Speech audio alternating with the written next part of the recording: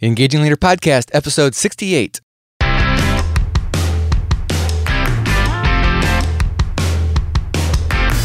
Does your leadership inspire trust, passion, and action? Welcome to the Engaging Leader Podcast with Jesse Leahy, consultant, writer, and speaker. Jesse has helped executives engage hundreds of thousands of people. Join us now for principles to communicate, engage, and lead with greater impact. Welcome to the show, Engagers. Is leadership dead? Well, maybe if you're talking about a leadership that involves manipulating others for your own benefit. Instead, today we're going to be talking about how great leaders strive to influence others for their good. Our guest today is Jeremie Kubicek. He is the founder of the Giant Companies. Among other lines of business, Giant operates the global leadership events Catalyst and the LeaderCast. Jeremie is the author of Leadership is Dead, How Influence is Reviving It. Jeremie, welcome to the Engaging Leader. Thank you, Jesse. So good to be with you. Jeremie, when you say leadership is dead and influence is replacing it, what's the difference between your definitions of leadership and influence? Well, I actually believe that it's not as much that influence is replacing it. Influence is a direct correlation to whether your leadership is dead or it's alive. So I believe that leadership is influence and influence is power. And it's based on how you use that power and how people perceive that power, whether you empower or overpower people, then your influence will rise and fall on that. So if you're an empowering leader and people want to follow you and you're a leader worth following, then you have high influence and your leadership is alive. Conversely, if you're not and you're overpowering and dominating people and they have to follow you, then you probably don't have much influence other than the authority that you have in your current job. And your influence is weak, therefore your leadership is dead or dying. And that's the premise of the book. So in the book, you contrast between two types of leaders, one being a dominator and one being a liberator. That's right. Yeah, I spent a lot of time when I was in my early 20s. I lived in Russia, and so I had the opportunity right after the fall of communism, actually, to see what 70 years of oppression did on people, and did to people. And as far as the color, I would give it would be the color gray. And it was striking to see how people responded to their newfound freedom and what they did with it, and how they kind of think about things in a more democratic government. And so I took that and just saying, there's really this concept of domination and liberation. So I started playing with it in the business world. And I realized that there's actually I've even expanded it since. It says there's liberating leaders, which are people that have high support and high challenge. And they want to support people and challenge people at the same time. There's dominators who end up challenging people, but rarely supporting people.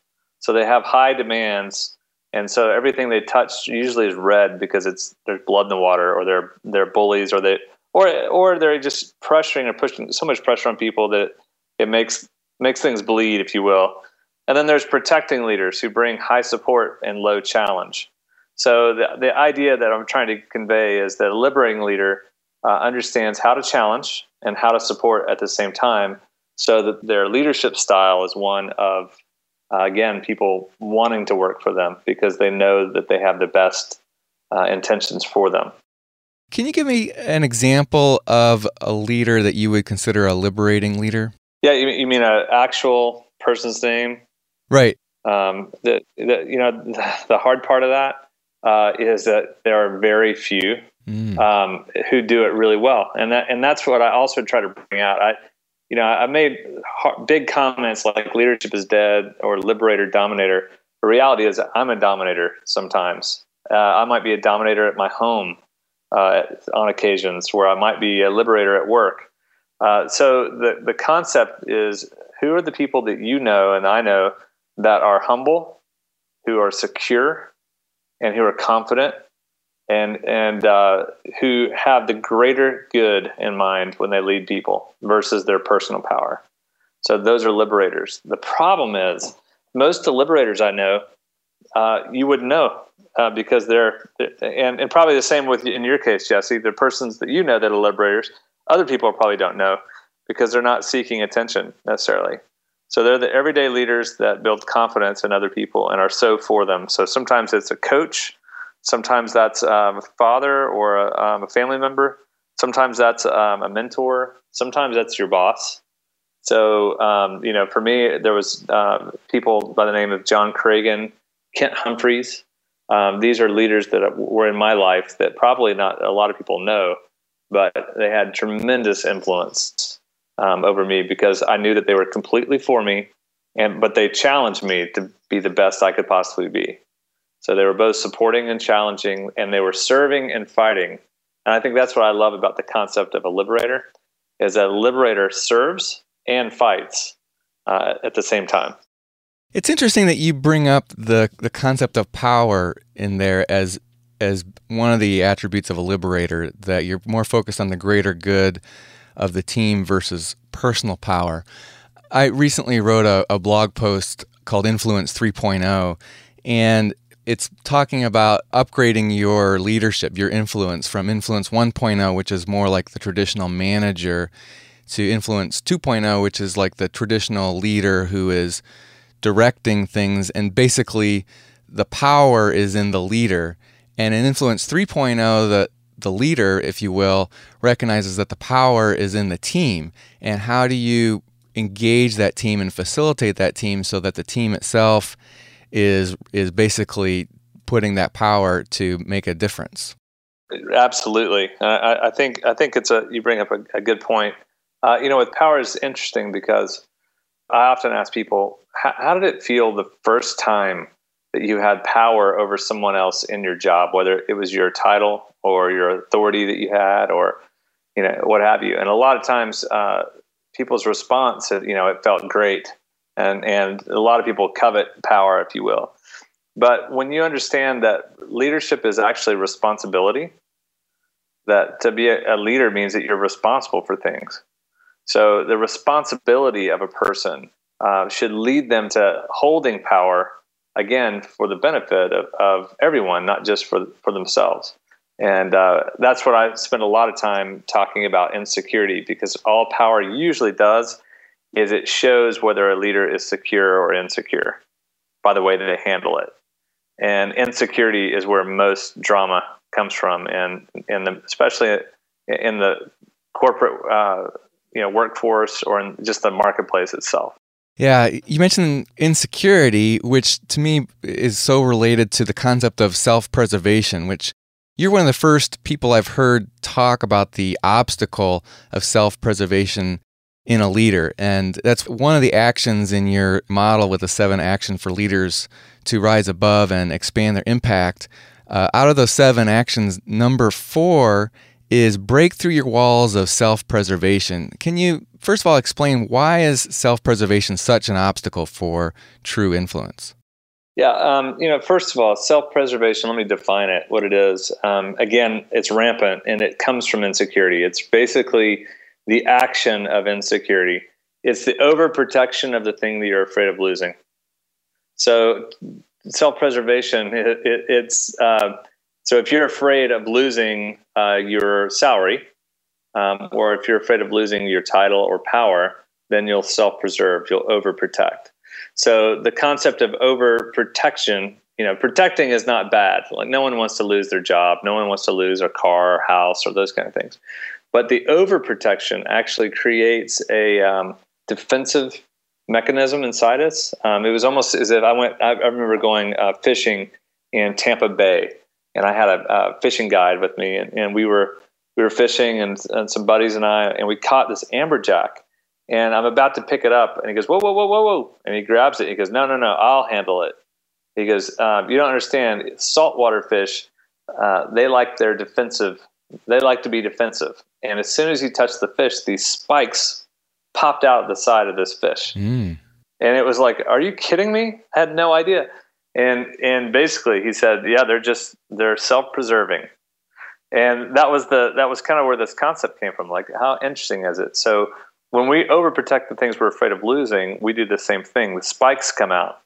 So we began to defend and deflect, and we began to take some of our energy. So if we have 100% energy focused on our day job, if we start feeling pressure that there's people against us, or there's gossip around us, or something's going to be taken away, we'll defer our energy from our day job, and we'll move over 40, 50, 60% to defending the things we're afraid of losing.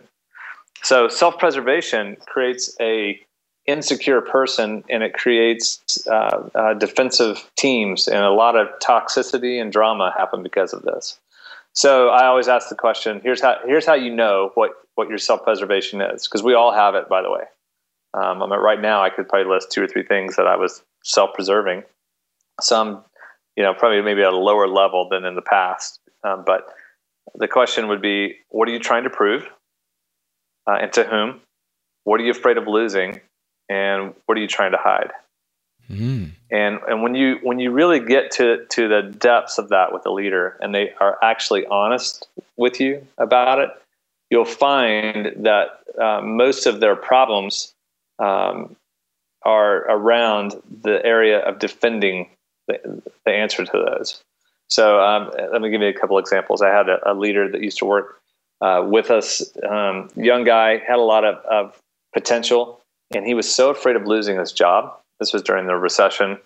I think it still might be around, I know. But anyway, the first wave of the recession. And he basically was so afraid of losing his job. He came to me 2 weeks after Black Friday, and he said, hey, Jeremy, I really want to make sure that, we're good.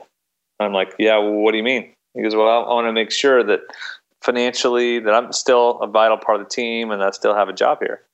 I'm like, yeah, just keep your head down. Let's all focus and help each other. We got to get through this.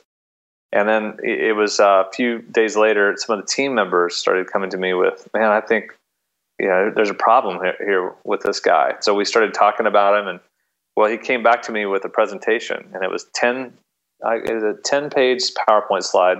9 pages were on himself and how he could make more money over the next 2 or 3 years. And 1 page was on how the company would benefit if he did that.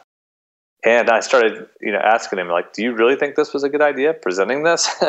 And so we started getting into the conversation. And I said, look, I have no intent on letting anyone go. We've just kind of made it our goal to make it through without any layoffs in this first wave of recession. And I says, where is this fear coming from? Because this fear is insecurity is really causing problems. And he started sharing. He said, my dad lost his job when I was in high school, and it really affected us. And from that point forward, I told myself, I made a vow that I would never let that happen to my family. I've got 2 young kids, and I want to make sure that they, get set up and are good for life. Well, after that, it went downhill. He was so defensive on things that he basically ran himself off.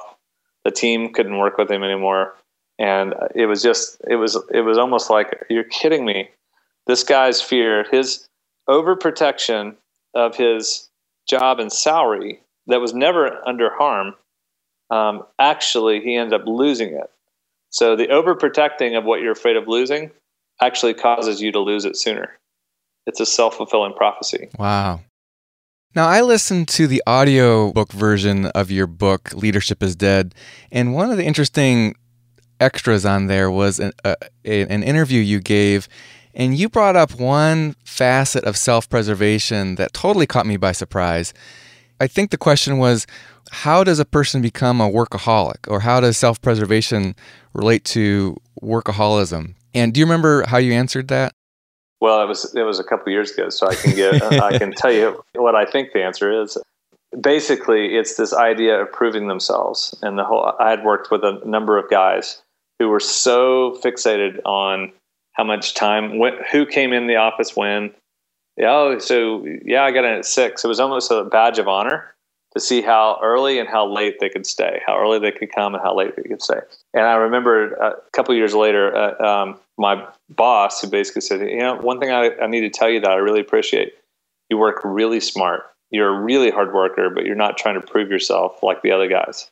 And I can remember thinking, well, that's what they saw as well. So the whole concept of workaholism is actually a proving grounds So whether it's competency or character or something, trying to prove something to someone else.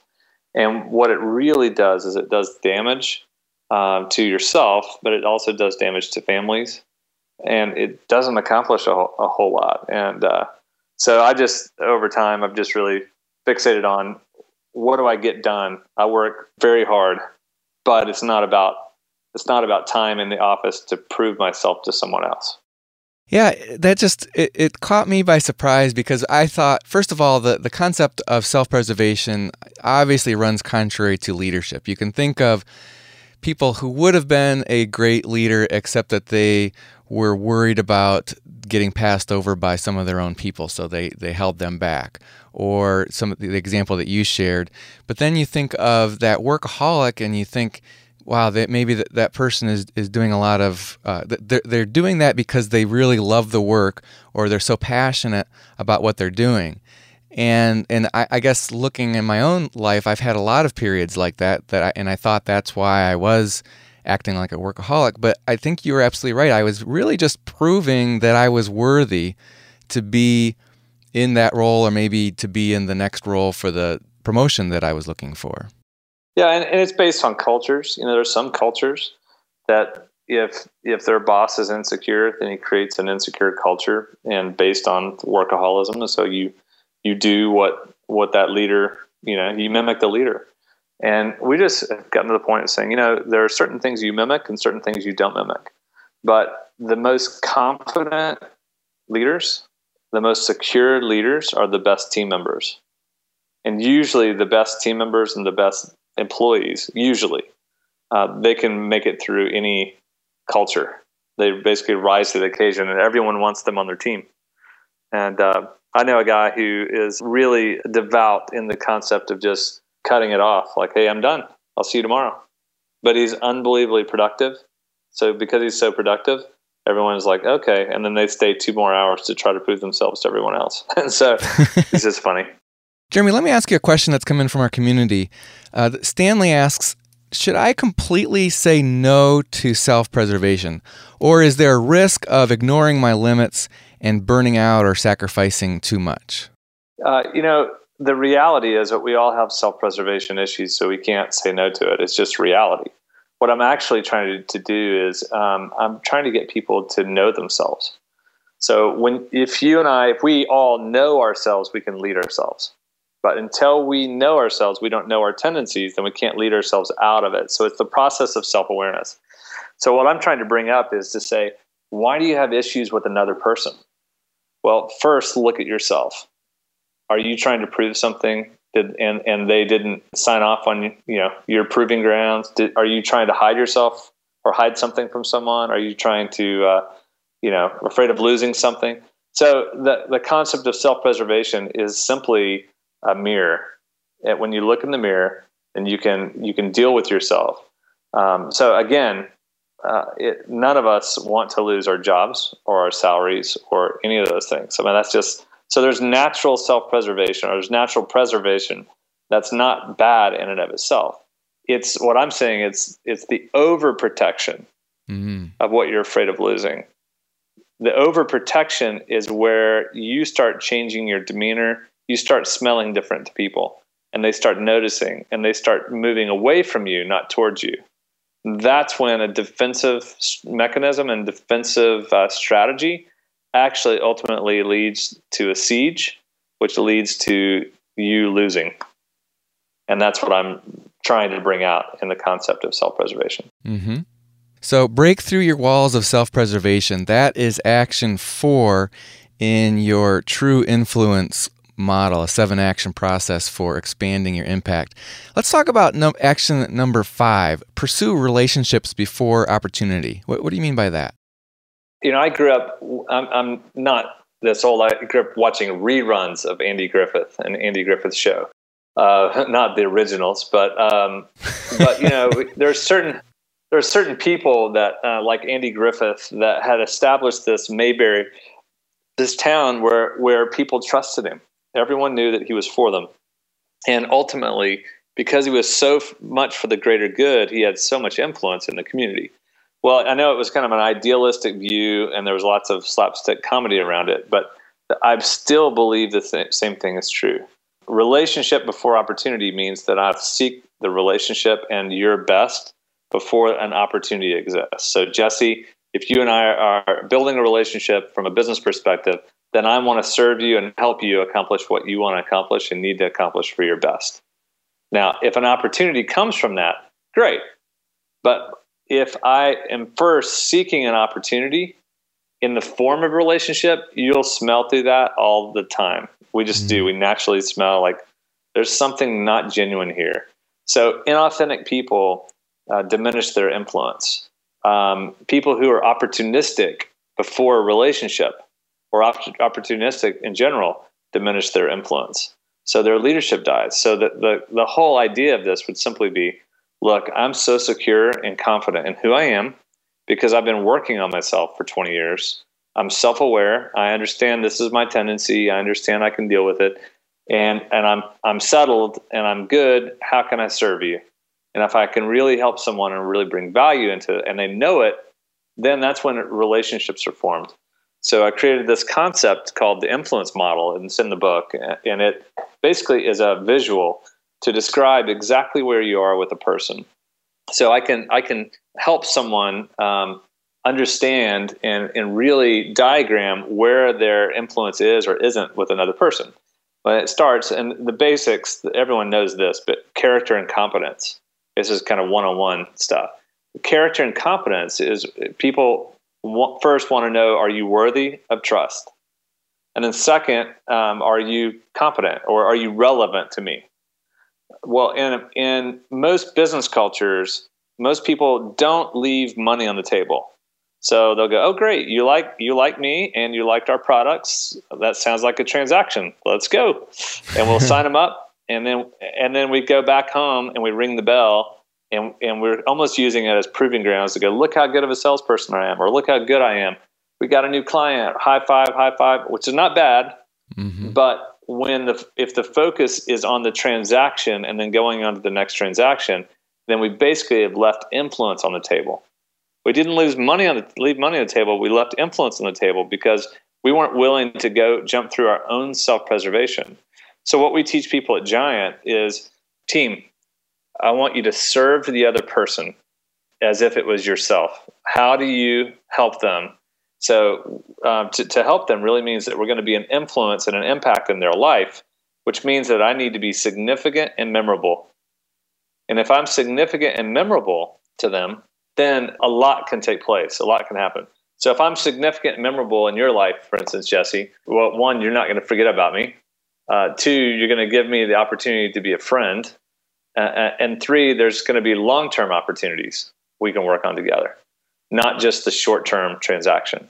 So what I've found is that most people, and this comes from Wall Street, I mean, just the desire for short-term quarterly gains affects a short-term transaction mentality that over the course of time creates cultures that actually harm the original intent and the original goal versus the concept of its relationship before opportunity. The long-term relationships that are built create long-term longevity, not short-term transactions that lead to short-term relationships. Does that make sense? It does. And so sometimes that involves putting the other person's needs above your own. Exactly. And I preach that all the time. Guys, if you can literally, I mean, it is that. I mean, ultimately, if we have products or services that we're selling, then at the very core, we've developed products and services to help other people. I had this salesperson come to me once. I think it was a phone call. And I got roped into it somehow. But at the end of it, he goes, hey, listen, man, let me be honest. If you help me do this, I get to go on a trip. And I said, so if I buy your product, you get to go on a cruise. That's right, man. And, I need it so bad. I said, well, do you know what I need? And he goes, no, I don't. I go, exactly. I'm sorry, I can't help you go on this trip. And the point was, he didn't know what I needed and he didn't care. And I think that's really what it is. We all want to know when we're talking to someone, are you for me Are you against me, or are you for yourself? And when we answer that question, it's settled. If I think that you're for yourself, Jesse, and you didn't share what you shared with me earlier, just about what you're trying to accomplish and the good that you're trying to do. If I thought you were just for yourself, then I wouldn't do this call. I wouldn't be on the interview. But when you're so for other people and other people know it, people want to be around you. People want to be a part of what you have going on. You know, when I read that in the book, it first struck me as too simplistic, that people are walking around and when they interact with people, they're thinking, is this person for me, against me, or for themselves alone? And I thought, I wanted to push back on you and say, no, what about they see this as a leader who is for the team as a whole. And maybe that's true on some level, but it does seem like just in your basic instinct, when you're interacting with somebody, especially somebody who is a leader, who's influencing, you're in your gut, you're going to have this visceral reaction that is immediately assessing, is this person for me or against me, or are they just self-focused? Absolutely. I mean, it does. I've interviewed hundreds of people on it, just asking me. And what I'll do is I'll have them create, and this is something you can do in a great exercise. You take a piece of paper, put yourself in the middle in a circle, and draw 5 to 6 circles around you of everyone in your world. Coworkers, boss, spouse, other people in the community. Just put random people in there and then ask the question, are they for me? Are they against me? Or are they for themselves? And you can color code it, or you can just put it out. And it's amazing. You say, well, I know for sure that 2 people are for me. These 6, they're not against me, but they're not for me. They're for themselves. And you can then go, well, no wonder our relationship is like this. And then you reverse it. Do they think I'm for them, against them, or for myself? And it's a great exercise, just really another chance for self-awareness. The majority of us spend the majority of our time and our days fixated on ourselves. And it takes a secure person, a confident person, to really change that. And ultimately, and I've been teaching this here of late, as I've been writing in my blog, that leadership is about dying. And I actually do believe that to be a great leader, you have to die. And in essence, that's what I'm also writing about in Leadership is Dead. I had a client assassinated in chapter 1. I talk about that I saw and was there, and I had a death encounter myself. And in chapter 2, and I think what I've realized is that leadership and to be a great leader means that you do die to certain things, so that you can be leading something bigger than yourself for the greater good of everybody. Yeah, I'm curious that your story of your near-death experience, this many years later, do you find that it still impacts you? Like, for example, let's just take a major event like September 11, and I saw many people make changes in their lives or in their attitudes or their perspective in the days and weeks and months following that. But now, more than 10 years later, I don't see that anymore. But do you still see that event has had an impact on you? Yeah, just yes, short answer. I've watched documentaries of World War II soldiers, and some for the first time are sharing things, 50 years later, 60 years later, for the first time. There's certain things that do mark you. And most of them, while horrific, can be very beneficial. So for my accident and a hurricane hit by a drunk driver in Mexico, this sounds ludicrous, but I would do it again. Now, I wouldn't want to, but knowing all the fruit that's come from it, the thousands of people who have been impacted by that story or by the experience once they've heard me speak about it, my parents, my family, I would do it again. It gave me the perspective that I needed to help shape a business. Because if you're going to shape a business that's trying to change the leadership culture of the world from a pride-based leadership to humility-based leadership, then you better have a story. You better have something that will keep you grounded as you do that. And that's what's happened to me. So I've been able to use it maybe as a form of motivation for me to realize I'm not as good as I think I am. I could go in any minute, and I'm confident and secure in who God's made me to be and who I am as a person. So I've become confident in those things. Hopefully not overly confident. Hopefully not arrogant, but simply maybe secure. And so that allows me to do what I do on a daily basis. Your action 6, in the last one that we'll have time to talk about today, is give yourself away. And it seems like that really does require a security and maybe the knowledge that you can die, you can give an awful lot away, and yet there's still an abundance that you're not going to necessarily give yourself away. Yeah, I get the most pushback I get is from that comment, because I get all the literalists who will go, give yourself away. What do you mean? Well, if you did that, you wouldn't have anything to give. And the premise is this whole, it's abundant versus scarcity. Yeah. But it's an idea that I've found, that when you give yourself away in a relationship before opportunity and really serve people, there's a goodwill that comes. You get far more back than you could ever imagine. And what I'm trying to say is, if you have giving yourself away, it becomes a lifestyle, because you're not measuring how much you can gain. You're basically just consistently giving. And so today I spent a couple hours with a guy just giving some feedback. I've sent a letter to a person that I think needed encouragement. I helped another person through a business issue. I'm in London right now, so I'm 5 hours ahead of you guys. So I've been going at it a little bit longer. And so living here in London, a lot of people haven't been used to that level, because they've all been, so what do I owe? I'm like, you don't owe a thing. I'm serving you. I'm simply giving myself away. And now there's certain things that, we charge for, and we have events, and we have products and programs. But it becomes a mindset. When you can give yourself away, and secure to do that, then you really create a goodwill that benefits you far more than you can ever imagine. And that's not why you do it. It's just the reality, though.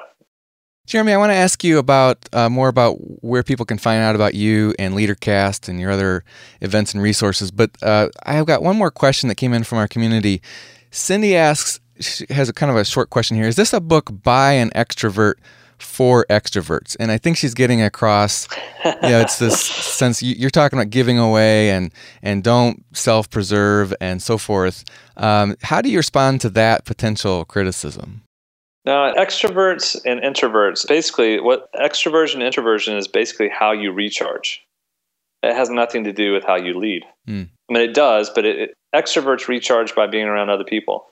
Introverts recharge by being alone. Because my questions are, sometimes introverts, and especially introvert thinkers, spend so much time in their minds. And if they would express themselves a little bit more, or give a little bit more away of what they're thinking, they'll see the benefits that they're really wanting. So it really doesn't. The truth is, I am an extrovert, but I can tell you there's been, after, again, a year and a half since this has come out, and it's the Wall Street Journal reports and all these different things it's hit, I've had so many conversations with people who are extroverts or introverts. It's basically a lifestyle. And the lifestyle is this. Would you choose to know your tendencies and know yourself and deal with yourself? Would you choose to be for people more than for yourself? And would you choose to really use your influence and your power to empower instead of overpower? And that can happen by introverts and extroverts. And that really makes a person somebody that people want to follow. I mean, you want to have a leader that is for you and that is not self-preserving, but instead is willing to give freely, basically give himself away for the good of me and for the good of the team and the purpose that we're going after. That's right. Well, let's talk a little bit about LeaderCast. This is a one-day event it's held in Atlanta. It's broadcast live to over 100,000 leaders around the globe. Your next event is going to be May 9th, 2014, right? That's right. Yep. So it's amazing. We'll have speakers. The lineup is amazing.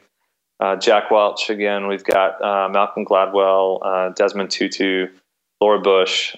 So it's a great lineup. But what it's really meant to be is it's really meant for community leaders like yourself to be able to leverage it and host it, and bring people to a LeaderCast Detroit or a LeaderCast Lansing or LeaderCast wherever. And so we've got a licensing program that we do with people so that they can bring it to their community or to their company. So we have a lot of companies like Apple has brought it in, Papa John's. These companies will bring it in, Delta, inside their company and have it for their employees. So it's a tool, it's a spark. That's at leadercast.com. You can find out more information. Or simply, if you want to know more about Giant, it's giantworldwide.com and giantimpact.com. And then my blog is jeremiekubicek.com, which is free content talking about these subjects on a daily basis. So, which is never easy to spell, but usually people can find it. And you're on Twitter as well at Jeremie Kubicek. Yes. And so people can follow you there. Well, the book is Leadership is Dead, How Influence is Reviving It, and it's also available in paperback form as Making Your Leadership Come Alive. Jeremie Kubicek, thank you for joining us on Engaging Leader. Thanks, Jesse. Appreciate all you're doing. All right, Engagers, that wraps up this episode. We'll provide the information and links that Jeremie mentioned in our show notes. You can find the show notes at engagingleader.com/68 as in episode 68. And while you're on the show notes page, I encourage you to provide your thoughts or questions in the comments section. Engaging Leader is a production of Aspendale Communications, a consulting firm where my colleagues and I partner with mid-size and large employers to attract top talent, engage employees, and deliver superior business results. Find out more at AspendaleCommunications.com. Our thanks to Joe Sherwood, our producer, Tom Hitchcock, our programming director, James Marler, our sound engineer, Cliff Ravenscraft, our podcasting advisor, Dustin Hartzler, our website engineer, JJ Leahy, our video and web intern, Rick Tarrant, our announcer, and Christopher Seal, who composed our theme music. Until next time, remember, whether you realize it or not, you are always communicating and leading. Let's make the most of our opportunities to engage the people we care about.